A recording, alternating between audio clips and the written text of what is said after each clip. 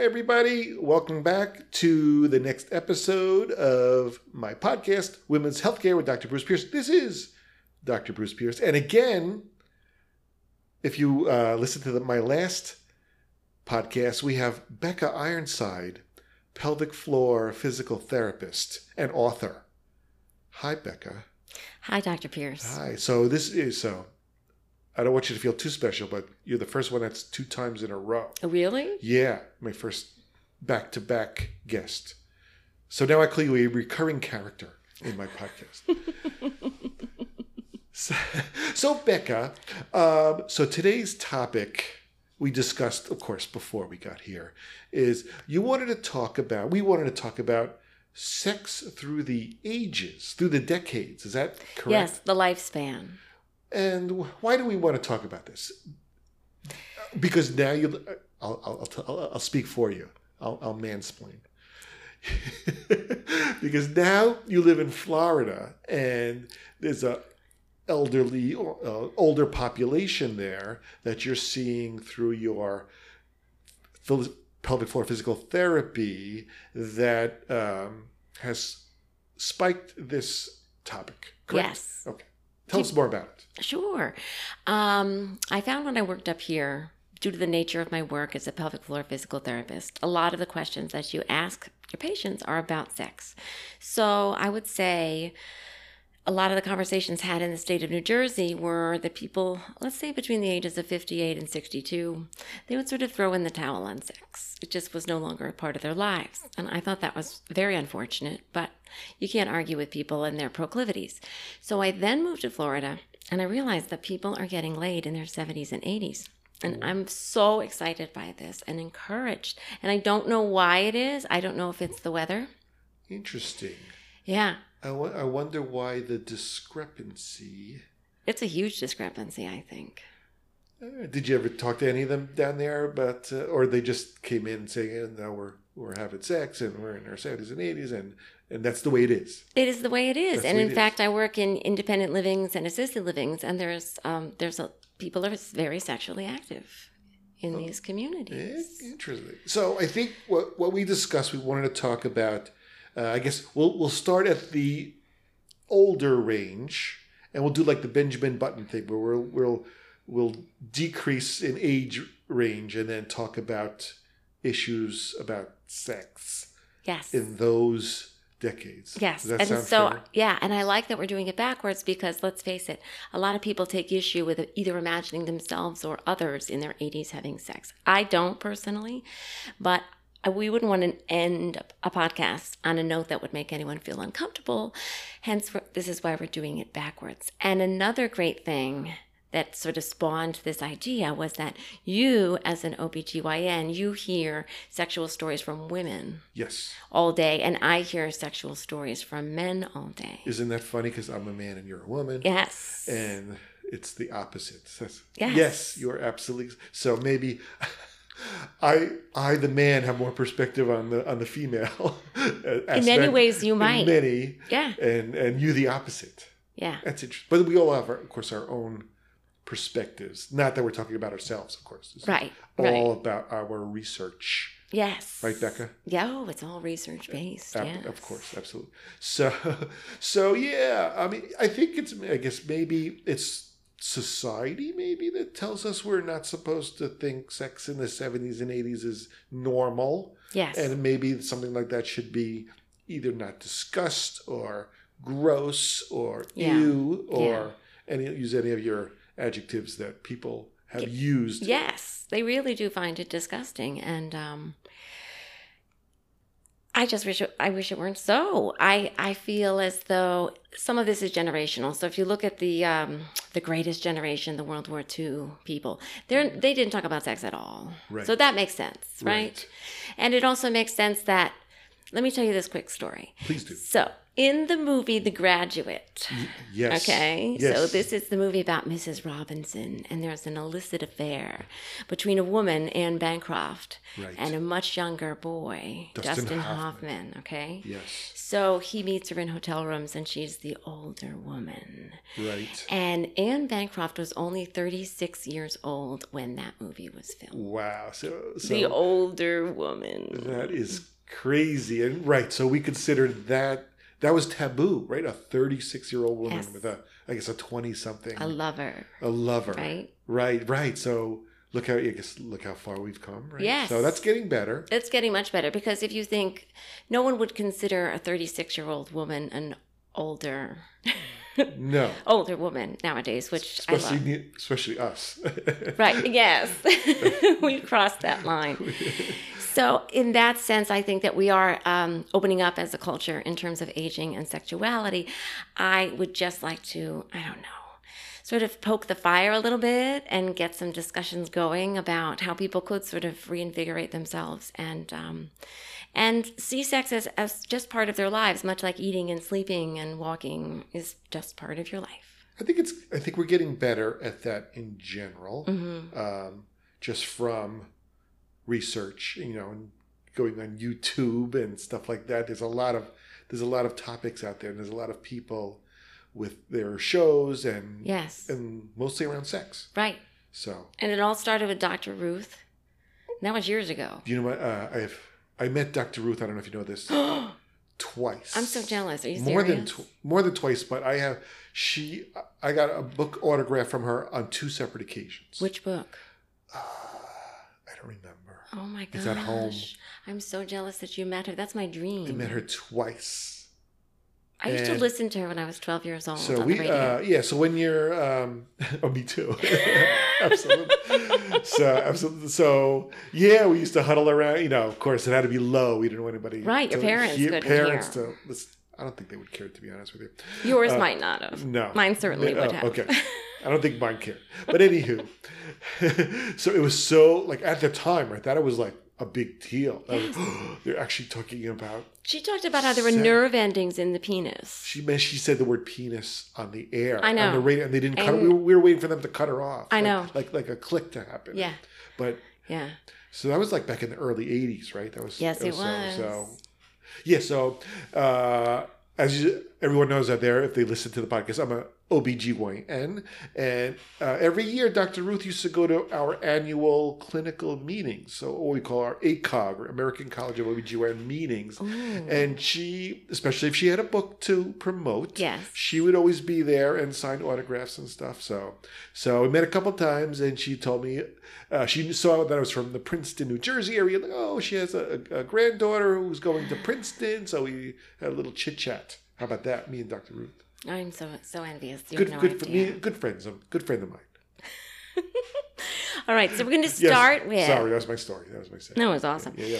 So we're going to start with the age group of the 70s and 80s. So people's sexuality in the 70s and 80s. So Dr. Pierce, what would you say that you're seeing for women in their 70s and 80s? Are they sexually active? Are they interested? It varies. Honestly, I'm going to say mostly no. Mm-hmm. I would say the majority are not sexually active. Not because they don't want to be, but they're either divorced or widowed, and they don't have a partner who is sexually active. So even if they do have a partner, the partner may have some erectile dysfunction, and I guess they decide as a couple that companionship is more important than sex. So I would say I hate to say it, I'm thinking that's the majority. Yeah. And then I have a minority of patients in that age bracket who are sexually active and are doing well. And it seems to be the difference between the two is that there isn't any long gaps in sexual activity. So it seems like the women who have been sexually active the whole time have no issues, and the women who I haven't had sex in 20 years, then they're not going back. They're not going back, or they're having trouble. They're having trouble going back, assuming they find a willing partner. Okay, now you've said to me that you actually encourage, which I do too, your clients in their 70s and 80s to masturbate. Can you tell me why that is? I do. So I basically say the vagina is a use it or lose it organ. It's elastic and it stretches and it has to have that memory.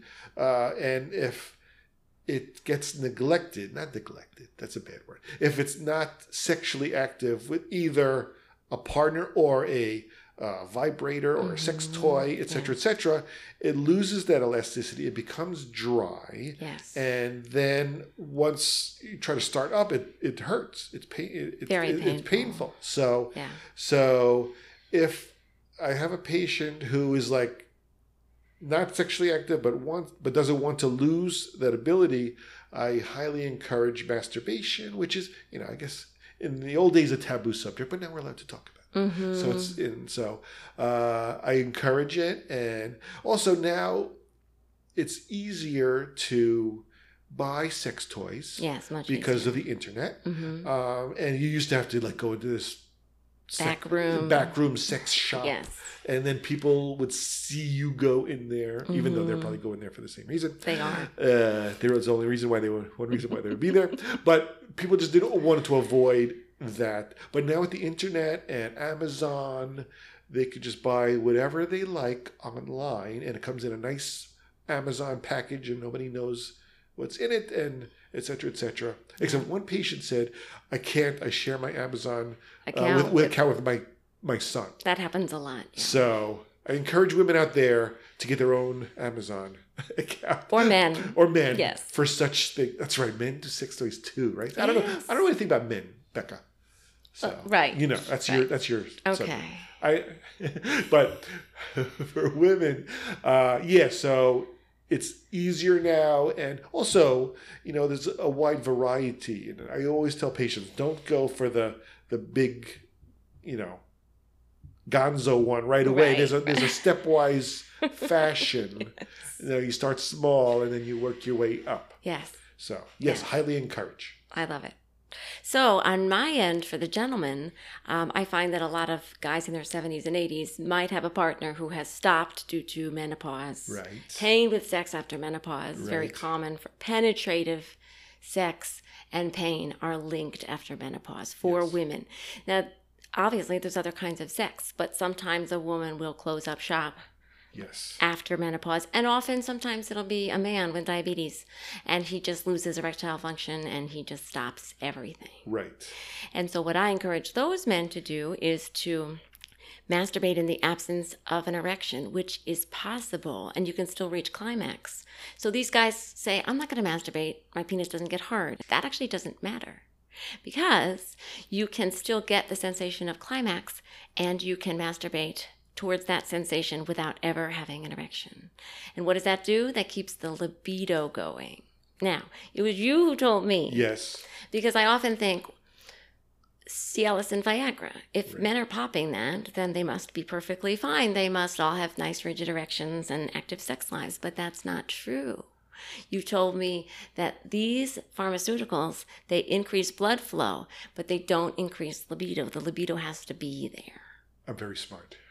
So yes, the Cialis or Viagra medications only work once you're aroused. Yes. So in the presence of arousal, then it increases blood flow to the penis and allows the erection to be better. Yes. But if the arousal is not there, and I think that's why it doesn't work in women. Like we used to try it in women because, if it works for men, it should work for women because embryologically the organs are very similar. And like for every male part, there's the female part. For the penis, there's the clitoris. Yes. For the vulva, there's scrotum. Yes. Scrotum. Okay. So scrotum is the labia. Yes. Okay. And the penis is the clitoris.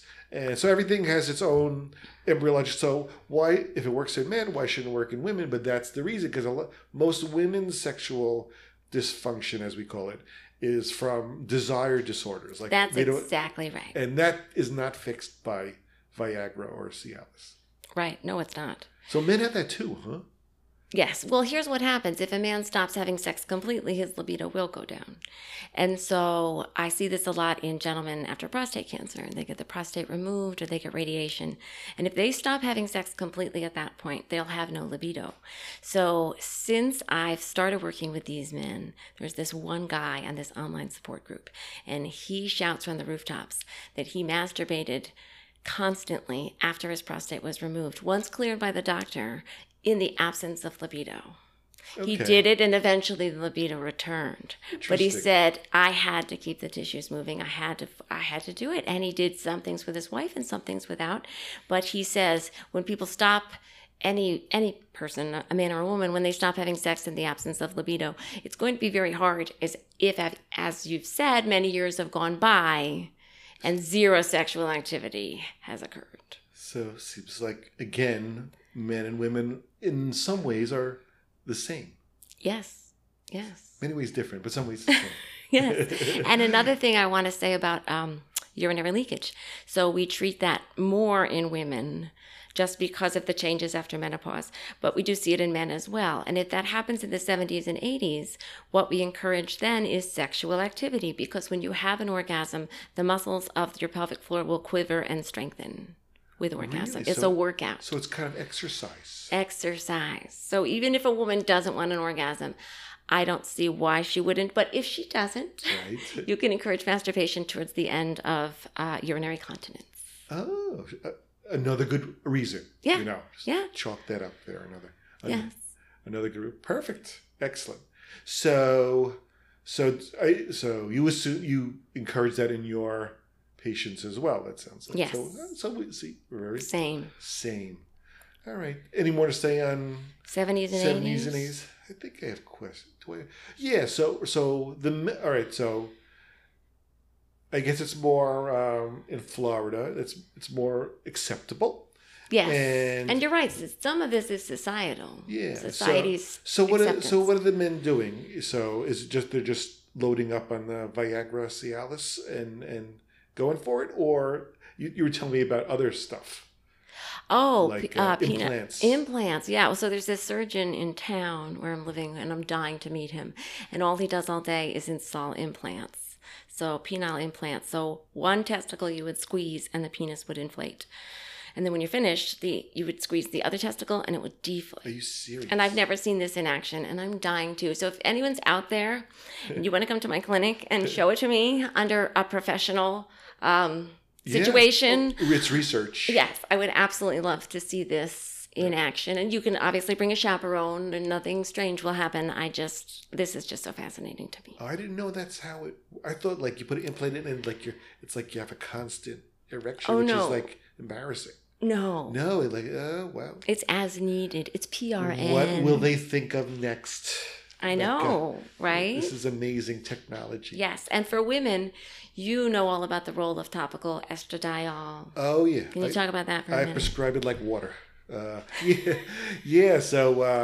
So as you said, for women in their 70s and even earlier, after menopause, let's say, the vagina gets dry due to lack of estrogen. So a lot of women now are fearful of hormone replacement I therapy know, it's because so unfortunate. it got a bad rep. I think, unfortunately, everything gets blown out of proportion, you know, in the media. Yes. So like about, I guess, 20 some years ago, when I first started, we were like writing prescriptions for hormones like Yeah. crazy. Like Yeah. it's a pendulum. It's like we were actually told at that time, which ended up being wrong, that it reduces your risk of heart disease Yes. and Alzheimer's, and it has all these benefits other than what it's supposed to be used for. So we're like, oh, that's great, and we just prescribe it. And then they found it really wasn't good for those things, but it was good for what it was supposed to be good for, which is symptoms of menopause, hot flashes, and vaginal dryness, which leads to painful sex, Yes. are the most common. So it got a bad rep. Got in the news that you should not use it. It causes breast cancer, and if you take one pill, you're going to get breast cancer. Not true. I mean, without going into detail, it was a study that only showed a very slight increase in breast cancer are women who used versus not used. But if you break it down, it's the women who use 2 hormones instead of 1. Like they use an estrogen and a progesterone, not just an estrogen alone, which some women can do. And then also the women who got the breast cancer were usually high risk patients, like right in their later over 65, who had other comorbidities. So probably it was in patients who you wouldn't give hormones to anyway because they had other medical problems that would preclude them from getting it. Yes. So, but they give it to them anyway for the study, and guess what? Yeah, they saw it. Even then, it was just a slight increased risk, but it got the news, and then it got all torn down. So it caused a lot of fear. You're right. Everyone was taken off those hormones. Everyone was taken off. Right. And my patients who were on them said they felt fabulous, and then they were thrust back into the canyon of menopause, the memory fog. So most of my time, I try to combat that and try to say, well, for vaginal estrogen, it's not the same as the oral or the patch that goes through your whole body, what we call systemic. Right. It's a topical estrogen. It's localized to the vaginal vulva area, and I know many patients or doctors who are oncologists who treat breast cancer patients. I was just going to say that. And they actually tell their patients and say it's okay to take a vaginal estrogen. Which is so encouraging for these women, because if they have breast cancer and it's sensitive to estrogen, then they're put on drugs like tamoxifen, and that really does a number on the pelvic floor in terms of pain. It's really bad. Yes. Yeah. So this is so helpful to these women. Right. So I say if a oncologist who treats breast cancer patients is comfortable prescribing it, then you who do not have breast cancer are clearly could go on this. As you have to be monitored, and I see every 3 to 6 months, and until we're doing fine, everything's good. You make sure you get your mammograms on time, you get your breast exams, and we follow all the guidelines, and as long as it's monitored by a doc, by a provider. See, I'm biased. I say doctor. By a provider, then it's safe and it's effective, and it really helps. All right, so this is a great segue into the 50s and 60s, those decades. Yes. Okay, so we're talking about menopause. Is that what you're seeing most commonly from the female perspective? That is correct. It's the transition into menopause, which is tough. Oh, which is very tough. There's a lot of changes. Sometimes they're abrupt. And a lot of sexual changes, mainly around vaginal dryness and pain with sex, and hot flashes and night sweats and mood swings. Yeah, it ain't always pretty. However, this is my spiel. Not everybody gets this. Right. It's not like you're doomed, because everybody says, well, I need to know when I'm going to go into menopause because then I need to know when I'm going to be miserable. Well, I'm like, well, not necessarily true. Menopause is not a disease. Right. That's my other line. Menopause and perimenopause, which is like near menopause, which sounds like a horrible disease. I got perimenopause. It's not a disease either. It is a description of your menstrual career.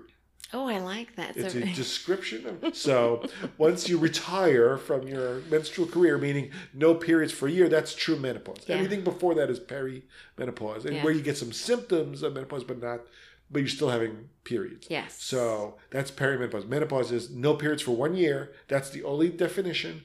There's no other diagnosis. There is blood tests that could kind of guide you, give a snapshot of where you are, but it's not how you diagnose menopause, by a blood test. Some people think, I need a blood test to see if I'm in menopause. Looking at the hormones, And also, it cannot tell you how long you have to go either. So I can't do a blood test and say, you have 6 more months.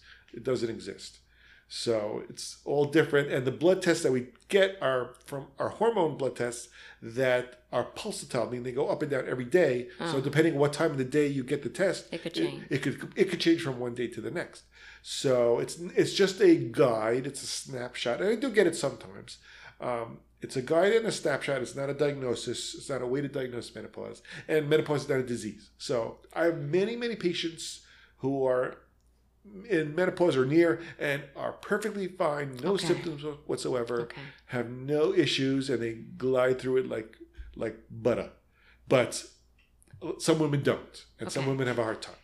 Okay, here's a question I've always had in my head. Can women still self-lubricate after menopause? Yes. They can. Yes, with continued sexual activity. Okay, Sexual-like activity. So my thinking was always lubrication is for young women, right? And that once you have no estrogen on the vulva, you're always going to need Astroglide. But you're saying if a person continues to use these tissues and stimulate them, she'll keep lubricating. Absolutely. In fact, I have some patients who are either menopausal or near who don't want to use lube. They say, I'm fine. I'm fine. See, that's awesome. Although I encourage it anyway. Because everybody needs a little help, so... Well, sometimes the man. Sometimes it feels better for the man. Exactly right. Mm-hmm. Exactly right. So if a patient coming in with some sexual dysfunction, they're menopausal, or you're menopausal, and they say, no, lubrication is not the issue. I'm like, well, for you, but right, what about for the guy? Maybe he needs a little lubrication. So I encourage it. Okay. I encourage it. Other than topical estrogen on the vulva itself, is there anything else that you recommend medically to help with the sexual response? Is there anything out there? There's just different types of lube. Okay. Like there's lube is like a whole thing. I know. Oh, it's like there's water-based lube. Yes. There's silicone-based lube. There's oil-based lube, and it's like it runs the whole gamut. I usually just encourage my patients start with the tried and true KY water-based. Yes. Start there.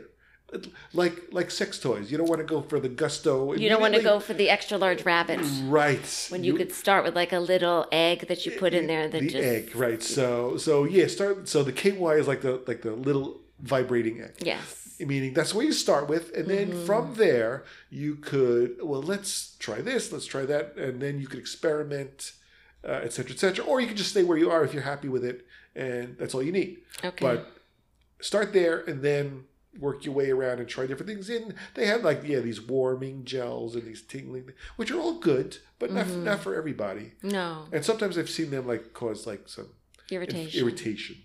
I will say this. There's this one company out in California that makes CBD oil suppositories and lubricant. It's called Foria. And it makes the sexual organ smell like chocolate, and not the crappy chocolate that makes the Easter bunnies. It's the kind of chocolate that you would get in Belgium. Oh, it's a Belgian chocolate scent. Interesting. We have no financial relationship with that company. No, but unless it's just great. Unless they want to contact us, then fine. We're all about that. All right, so this is all excellent. So 50s and 60s for women. 50s and 60s for men, what I see more is decreased erectile function. Right, and some of that's aging, some of that's obesity, some of that's diabetes, and some of that's not using the penis. Right? So towards this end, what we tell men to do is, if your doctor prescribes Cialis and Viagra and you like it, have at it. Some guys just don't. They don't like the feeling that it gives them. Right. Just headaches for some. Yes. One man described a bloody nose. Yes, I've heard about that, and congestion and things like that. So that's a personal thing. Right. However. Yes. So, again, there's different types of lube. Okay. And different types of sex toys. There's different. Medications. Right. But there's different types of that, because, I know Viagra is like the mainstay. That's like. It was the original. That was the OG. The OG. But I think from what I know in my research, Cialis has some advantages. It lasts longer. Yeah. You don't have to take it every day. Yeah. And then there's newer stuff that's coming out. So I would say for those men, if they have like a bad reaction to one, that doesn't mean they're all the same. Yes. They may want to try others. And another thing is that I've worked closely with hormone specialists. And these are more functional medicine doctors, right? So they talk about the man's sexual response, and the man goes in there thinking, I'm low in testosterone. I want testosterone. That's what you're giving me. And what the practitioners say is, this is a lifestyle issue. You're going to have to change your entire life. I can supplement your testosterone and I can monitor you, but you also have to lose weight. You have to exercise. You have to lay off your unhealthy habits, stop drinking so much, and you have to actually have a partner with whom you can communicate. So that is a huge lifestyle change, and a lot of men just don't want to hear that. Well, that's part of the communication, right? Yeah. If somebody doesn't want to hear it, that tells you right there that communication might be an issue. Yeah. Yeah, testosterone kind of scares me a little bit, to be honest. Does with you. it? Because I have patients who have been on it, or and again, it's not I'm not a big fan of it, so I don't prescribe it. I used to do it back in the day, Right. but some data on that it was actually worse for your like cholesterol and stuff than regular hormone therapy. So and also some of the side effects may not be reversible.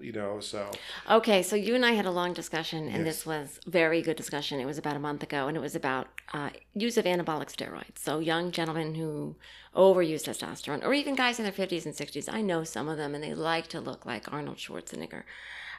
So they overuse testosterone for appearance. And that actually has the opposite effect on your libido. That would actually shrivel the testicles right. and create erectile dysfunction. Yeah. And as you said also, I've treated men who've had erections that won't go down from overuse of testosterone. And you've had patients females who are on testosterone and Right. They have what we call clitoromegaly, meaning their clitoris gets very enlarged, but not necessarily in a good way. But Right. it's just like chronic enlarged clitoris that it's almost a little bit disfiguring, actually. So that sounds disfiguring. and because then your vulva doesn't look the same. No. So And sometimes that's irreversible. and sometimes that's irreversible. Yeah, that's so sad. you got to be. You have to be careful with hormones. Careful with hormones.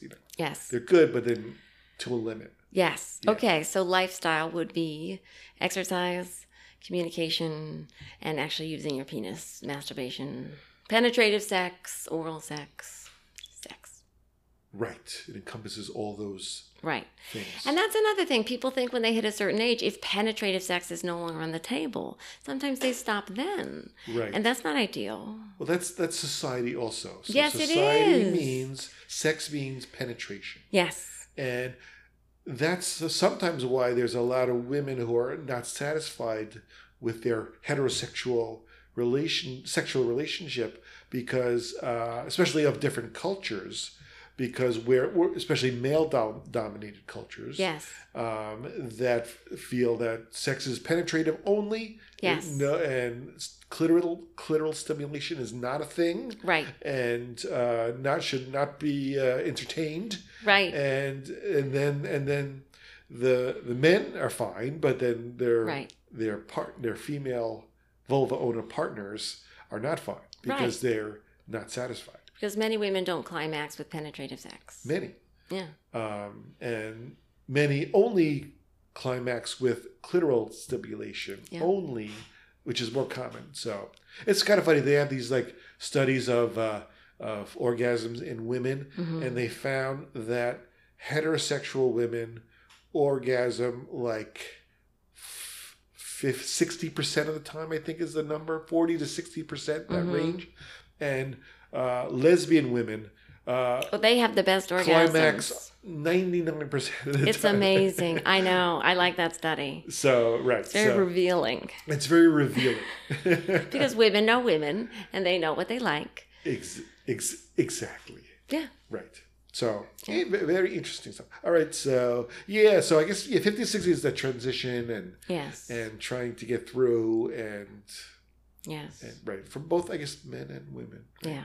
It is a transition for everybody. That male menopause is real. Yeah. I mean, they're not jumping off the cliff of hormones, but their hormones are decreasing and they're aging. Well, we treat it with like buying a Corvette or something like that. Oh, this I know. that's the treatment for male menopause is a sports car.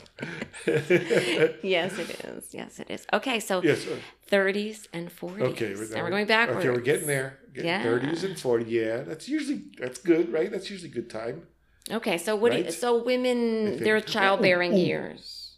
That's right. Now it's coming back to me. Okay. Kids kill your sex life. Yes. Oh, They're their own form of birth control. You're right, because now, all right, so when you're in 30s and 40s, now you're having sex in the bedroom with the doors closed because the kids are out there and you don't want anybody to hear, and et cetera, et cetera. Or your wife's pregnant and right, or she's postpartum and doesn't want to have like don't come near me. Now see now it's not me, of course, not but you know from my research with the patients. Yeah, so that has its own set of issues. I would say. Yeah, usually around childbearing and et cetera, et cetera. Can you do anything medically for women with a low libido during those years? I mean, is there anything? We try not to. Well, there is something. There's only one thing that's FDA approved. It's an oral tablet called Addyi, ADDYI, and it is for sexual desire disorder. Really? Right. So it is actually FDA approved. It's the only thing that's FDA approved for sexual arousal and desire disorders, and it's a pill. But here's the thing: you got to take it every day.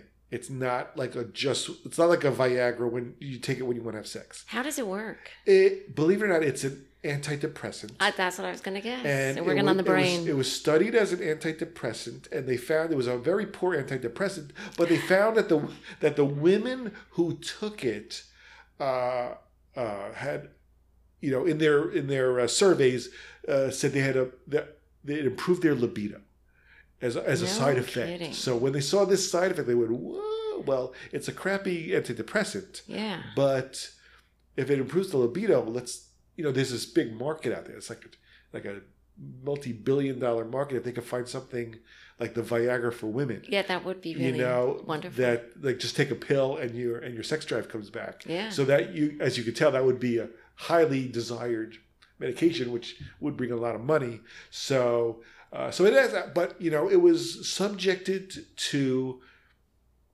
a male-dominated society where they actually, when this drug came out, A, insurance wouldn't cover it. Of course. And still, I don't think still doesn't cover it. B, because when it first came out and went for FDA approval, I think the FDA, I may be wrong, but I'm like doing a synopsis. The FDA says, well, you have to do an alcohol study on this. For drinking? For drinking. See if because women who are clearly going to have sex must be drunk. Or must be, they must be altered mentally in some way. Because otherwise, why would they possibly want to get laid? Why would they possibly want sex? Something's wrong with them anyway. Yes. So let's find out. So apparently, a drinking study is they make you drink like the equivalent of like 4 shots an hour. Oh dear God! Without any food. And then they like see your response and so basically after taking this Addyi and you had 4 shots of whiskey in an hour, some of those women were passed out and some were disoriented. So clearly they put a black, and it wasn't just from the 4 shots on the empty stomach. Clearly you're clearly no. Clearly it was, but you're right. It makes it so dumb because if any of us had that amount of alcohol, we'd be falling off their chairs. But because they did it, you cannot drink any alcohol whatsoever if you're on Addyi. It's like a black box warning on the thing. No alcohol.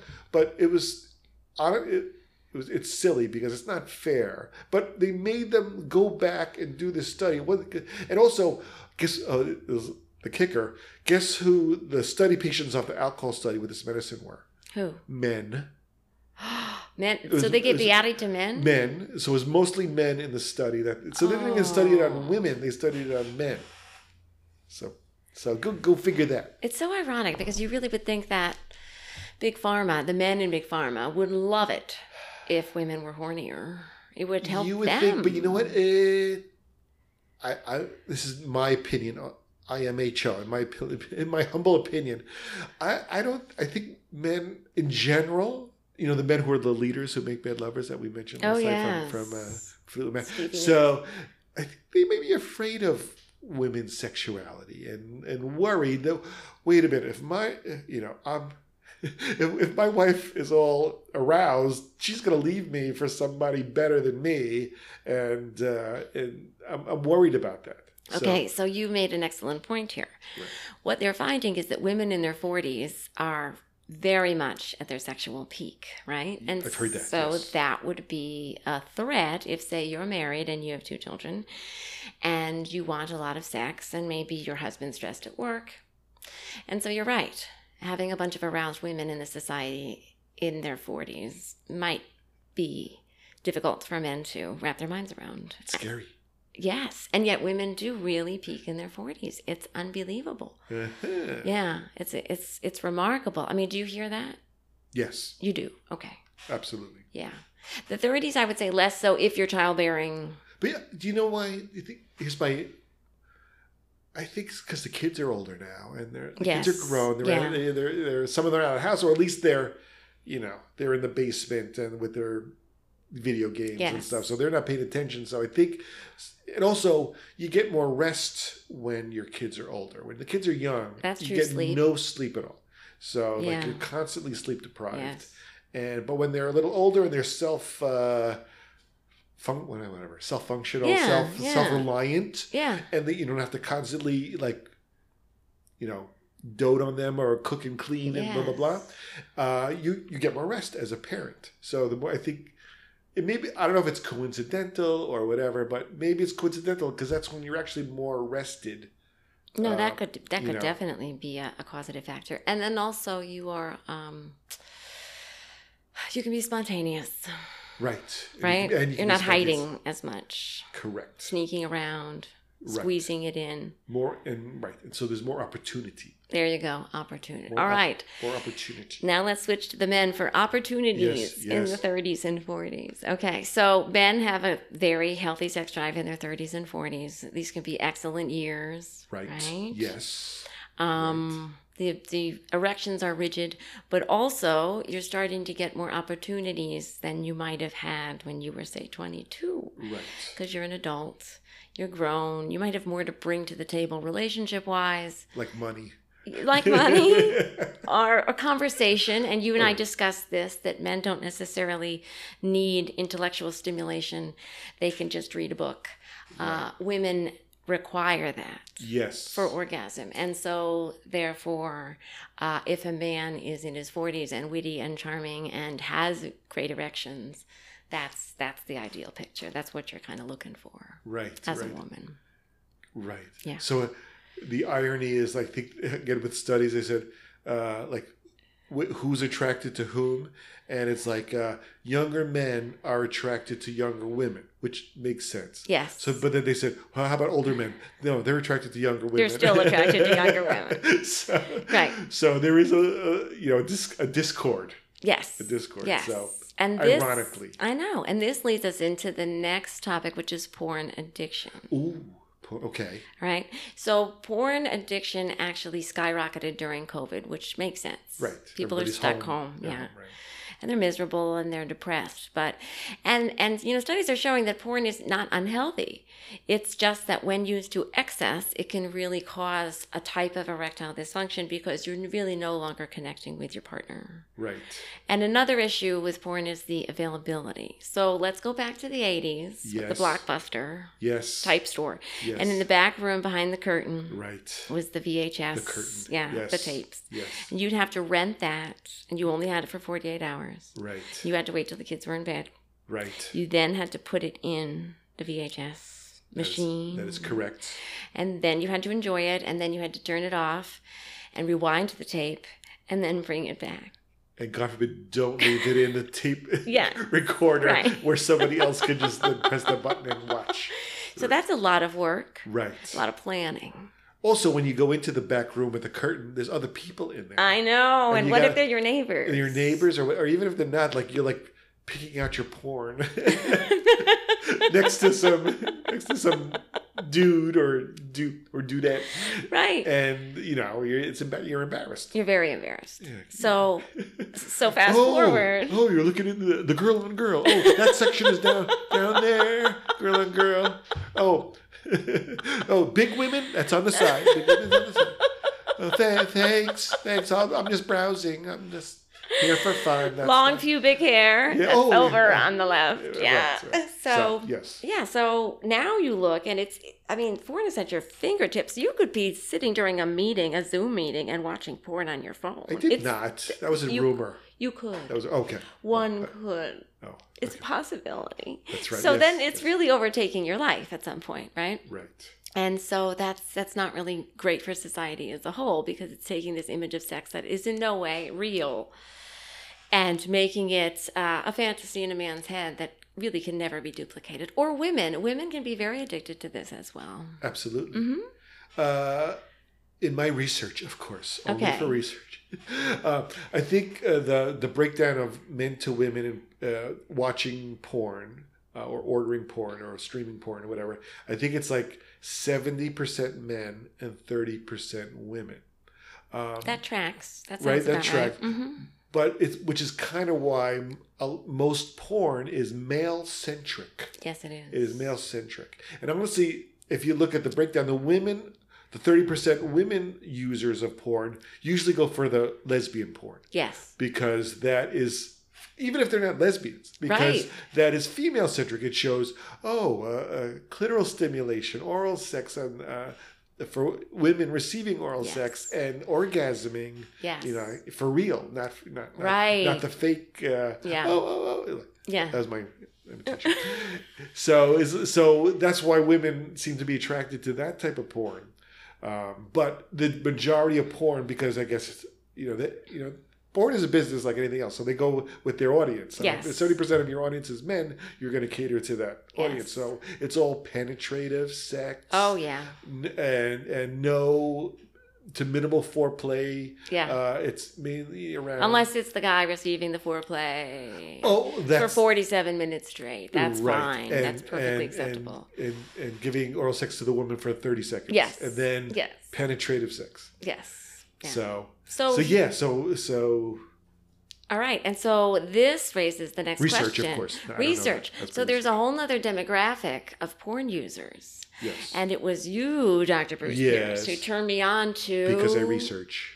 ethical porn. Yeah, right? Talk about ethical porn. So I just actually I came across, I didn't invent it. I came across it on my research. Actually, not even on YouTube and watching other people do their podcast or listening to other people do their podcast or watching it on YouTube and stuff.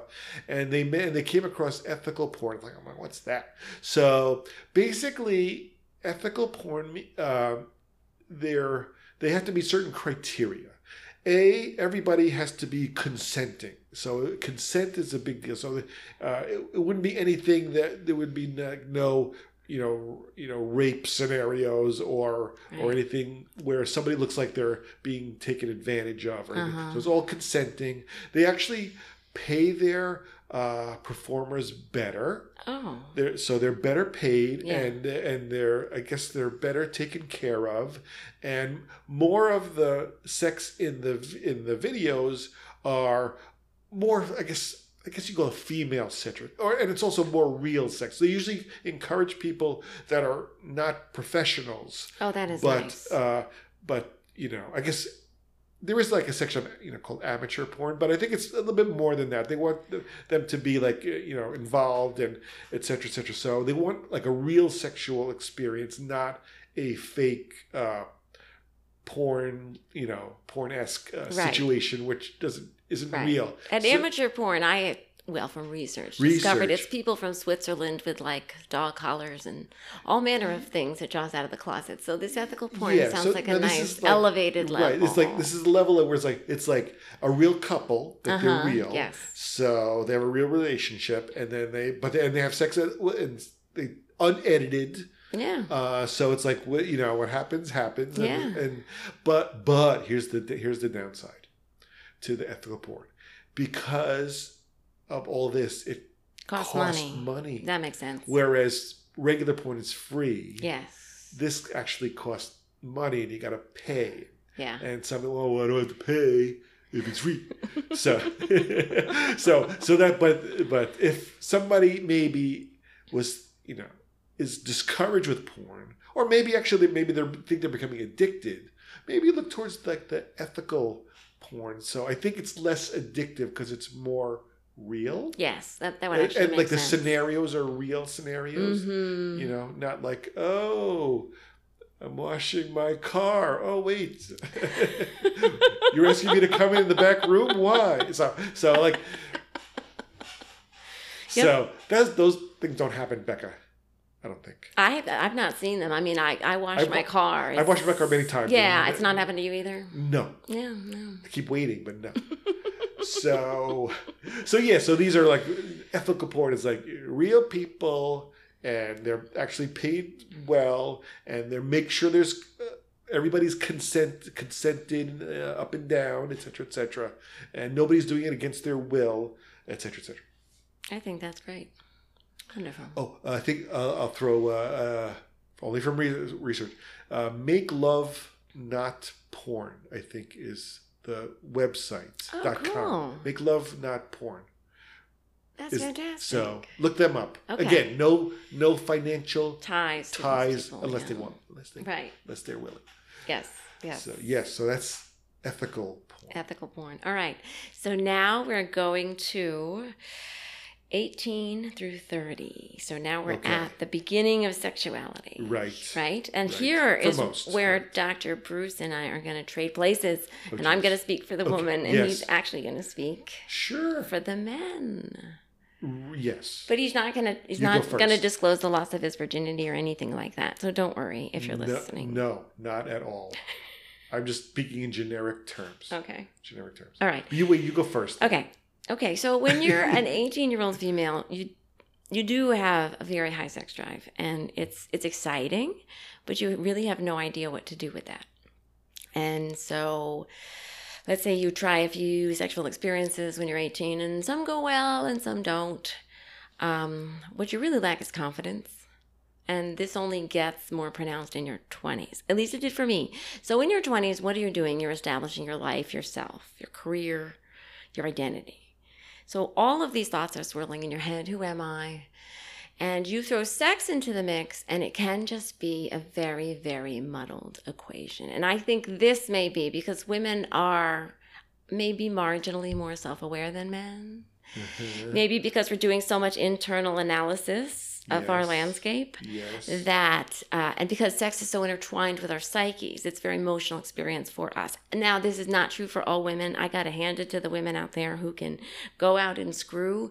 I was never one of those people, but I think it's very cool when I hear this from young women. I think it's great because that this was not happening in my 20s. Women were still very emotional about sex, and we were told that we were sluts or whores if we had too much of it. That was just the way it was. And so for me in my 20s, and for a lot of my, let's say, friends, cohorts, it wasn't a time of great sexual pleasure and release because, again, you have to be vulnerable and you have to have a basis of who you are. So from where I'm sitting, for me, the 20s were not the sexual peak. So right from that scenario, your interpretation, I could tell there's the huge difference between men and women. Mm-hmm. Because for us guys in that age bracket, we're not thinking of any of that stuff. We're thinking of, I want to bang something right now. And you think that all day? All day long. All day. All day. So we could be having this conversation and you could just be thinking about your penis. If this was me in high school, okay, in 11th to 12th grade, and we're having this conversation, I have an erection already. Is that embarrassing? Very much. Look at the guys in high school. They're all carrying their books down low, and that's for a reason.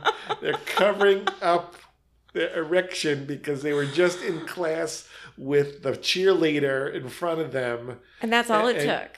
Just the cheerleader sitting there. Not even a cheerleader. It's anybody. Anybody. So, no, we're... A woman. Okay. So, men, I don't speak for all men, of course. But I don't even speak for myself. This is just from research. But if you're in like the classroom, you're just going from woman to, assuming you're heterosexual. Right. You can't assume. Okay. You're going from woman to woman and imagining having sex with them. So you're having these bad porn scenes in your head during a math class. Where do you think porn came from? Where do you think, these scenarios were designed in high school. They were not. The screenplay was already written when we're in the 11th grade, 10th grade. So, I bet you if we went to the library together and then so the scenarios were already there, and yeah, you're just sitting there, and I think there's even data on this. Like a sexual thought comes in a young man of that age, like every 30 seconds. Yeah, and it's true. It's very true. It's very true. Let me tell you something. I would love to feel that for one day, just to see how very distracting it is. And I think women don't have a great understanding of that sensation in men. I think they don't get it. They don't get. I don't think they want. I don't think we want them to get it. I think if women really knew what we were thinking, they would just think we're all perverts and would not want to be with us at all. Yeah. Oh yeah, that. Yeah, like at that age when you're talking to a girl, like you're just making shit up, just like I'm totally thinking about sex right now. But I'm trying to make myself look like a normal human, so you don't think I'm weird, but I'm really weird. This is really incredible. Oh, it is. So I mean, back in the day, they had it. I mean, I didn't have it right, but when they used to separate boys and girls in school? Yes. That was for a reason. That's because what was the reason? A boy is not going to concentrate on schoolwork with girls there. I mean, I hate to say it, it's really true. but we get through. Right. And you go home and do your homework and you're okay, and you take your test and you're okay. But yeah, it is distracting. What was the consensus on masturbation? Like, is this something that guys talked about? No, it's a weakness. You wouldn't. If somebody like a guy mentioned that, you would like run away from, like, you're weird, dude. So you would like run away.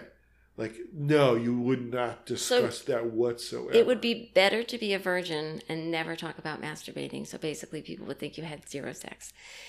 Then, yes, because you could lie about your virginity, or So, oh yeah. Oh yeah. Something happened. I hit that. Yeah. Oh my goodness. Exactly right. So no, you did not talk about it whatsoever. So which is weird because that's the age when you are doing it all the time. Most. Now, so what was the consensus of like parents of your friends about masturbation? Parents? Did they know that it was happening? They had to, because they were a child. They were that age once. So yeah. So the fathers knew. Yeah, but they wouldn't say anything. Okay. Oh yeah. No, the fathers would not. No, this is not something you talk to your father about, for sure. But the father knew, but the mother probably wouldn't, because again, she's never felt that 18-year-old male. The mother may not know, but I think they do, because the mothers know. They know. Mothers know. Mothers know. Okay. So sexual release of teenagers, let's talk about that. In many cultures, masturbation is frowned upon. The Catholic Church, certain Muslim religions. And I just wonder about long-term what that does in terms of this rising male drive with zero release. It just seems to me to be very unhealthy and uncomfortable. Yeah, but you're assuming that the people these ages are not doing it. They're just doing it in private. That's all. So they are still doing it. Oh yeah. Even though they're told not to do it. Absolutely. Absolutely. Oh yeah. They just don't listen. Absolutely. No, it's the rule, no masturbate, no, hairy palms. You'll blindness. Blindness is a biggie. Blah blah blah, and or you'll ruin yourself for your future spouse. Blah blah blah. They'll say that, but that means nothing. That's still done. Okay, so let's talk about, let's say, men in World War II, soldiers. Yeah. What's it like to be in your 20s and to go months without sex? Who said they went months without sex? Okay, so you can't exactly masturbate if you're in one tent with all your other platoon mates, right? But I mean, I have not been in the military. Okay. But from what I've my research. What Right. I heard is, but they have like these leaves, and then they go into town, and every town had the brothels, so Okay. they would frequent the brothels on their I guess what they called Liberty. So yes, that's yeah. true. So I don't know how long it had. Again, I was not in the military, but every so often you have Liberty. So when you go into town, you visit the local establishment of the oldest profession. I see. From my research. Again, never in the military. I honestly think the military encouraged that because it made for, quote, more focused soldiers. Yes, but they didn't want them to get VD, so that was the issue. And they certainly didn't want them in relationships because that's bad too. Right. So no, they wanted them to get but they always I guess I get information from like watching MASH and but I think they showed them like movies on how how not to get BV or don't get BV. So I think they just encourage condoms. But yeah, go to the brothel, but use condoms. Don't get VD. But do what you got to do. So let me ask you this: if you're at war, I'll give you a hypothetical. It's Never been there, but yes, 1942. Yes, you're in France. Right. You're 20. You're at war. Oui. And you meet a girl in the countryside named Jeanette. Okay. And you get it on with Jeanette in the barn. Yes. Are you thinking about Jeanette the next day? Yeah, like what you're thinking like about what a her? good, not like relationship wise, but like what a good time I had. Okay, if that's all you're thinking about Yeah. Jeanette. And that's where I think women, let's say my generation and earlier generations, we always thought that the man was pining over us, when really he wasn't. Well, if we have sex again, yeah. Okay, but that's it. If you want to do it again? Sure, Jeanette.